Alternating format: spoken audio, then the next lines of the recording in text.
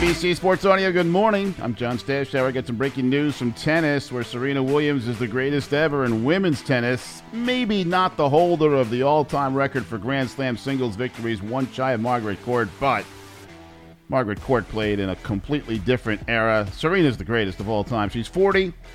She has come close to winning majors in the last 2 years, hasn't sealed the deal. She's apparently going to call it a career with the U.S. Open. She's currently playing in Toronto. She just won her first round match, and she's definitely coming to New York for the Open, and I guess it will be a Serena swan song, and what a career it has been. Says in an article in Vogue magazine, one of the things she wants to do is grow her family. She currently has one daughter.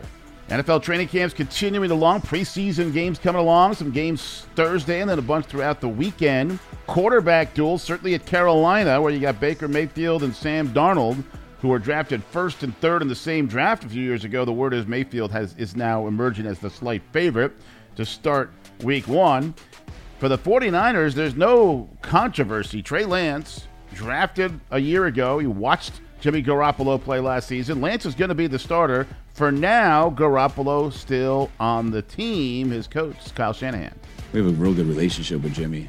There's no secret here of what the situation is. I think he fully understands the situation. We fully understand the situation. So we make the best of it. And Jimmy's out there. He's feeling better and better each day. I still see him. We have a real good relationship with Jimmy, and he's done some really good things here. So fans getting pumped with him, and our players still love him, seeing him. That doesn't surprise me at all. Yeah, I mean, he took him to a Super Bowl, another NFC Championship game. He's back from the injury, but right now NFL teams pretty much have their quarterbacks.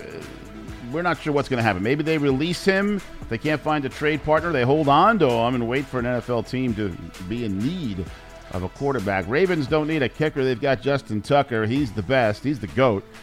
4-year extension, $24 million. College football poll, first of the year. Usual suspects: Alabama number 1, Ohio State number 2, Georgia 3, Clemson 4, Notre Dame 5. Remember, first weekend of the season, Ohio State plays Notre Dame. This is NBC Sports Audio.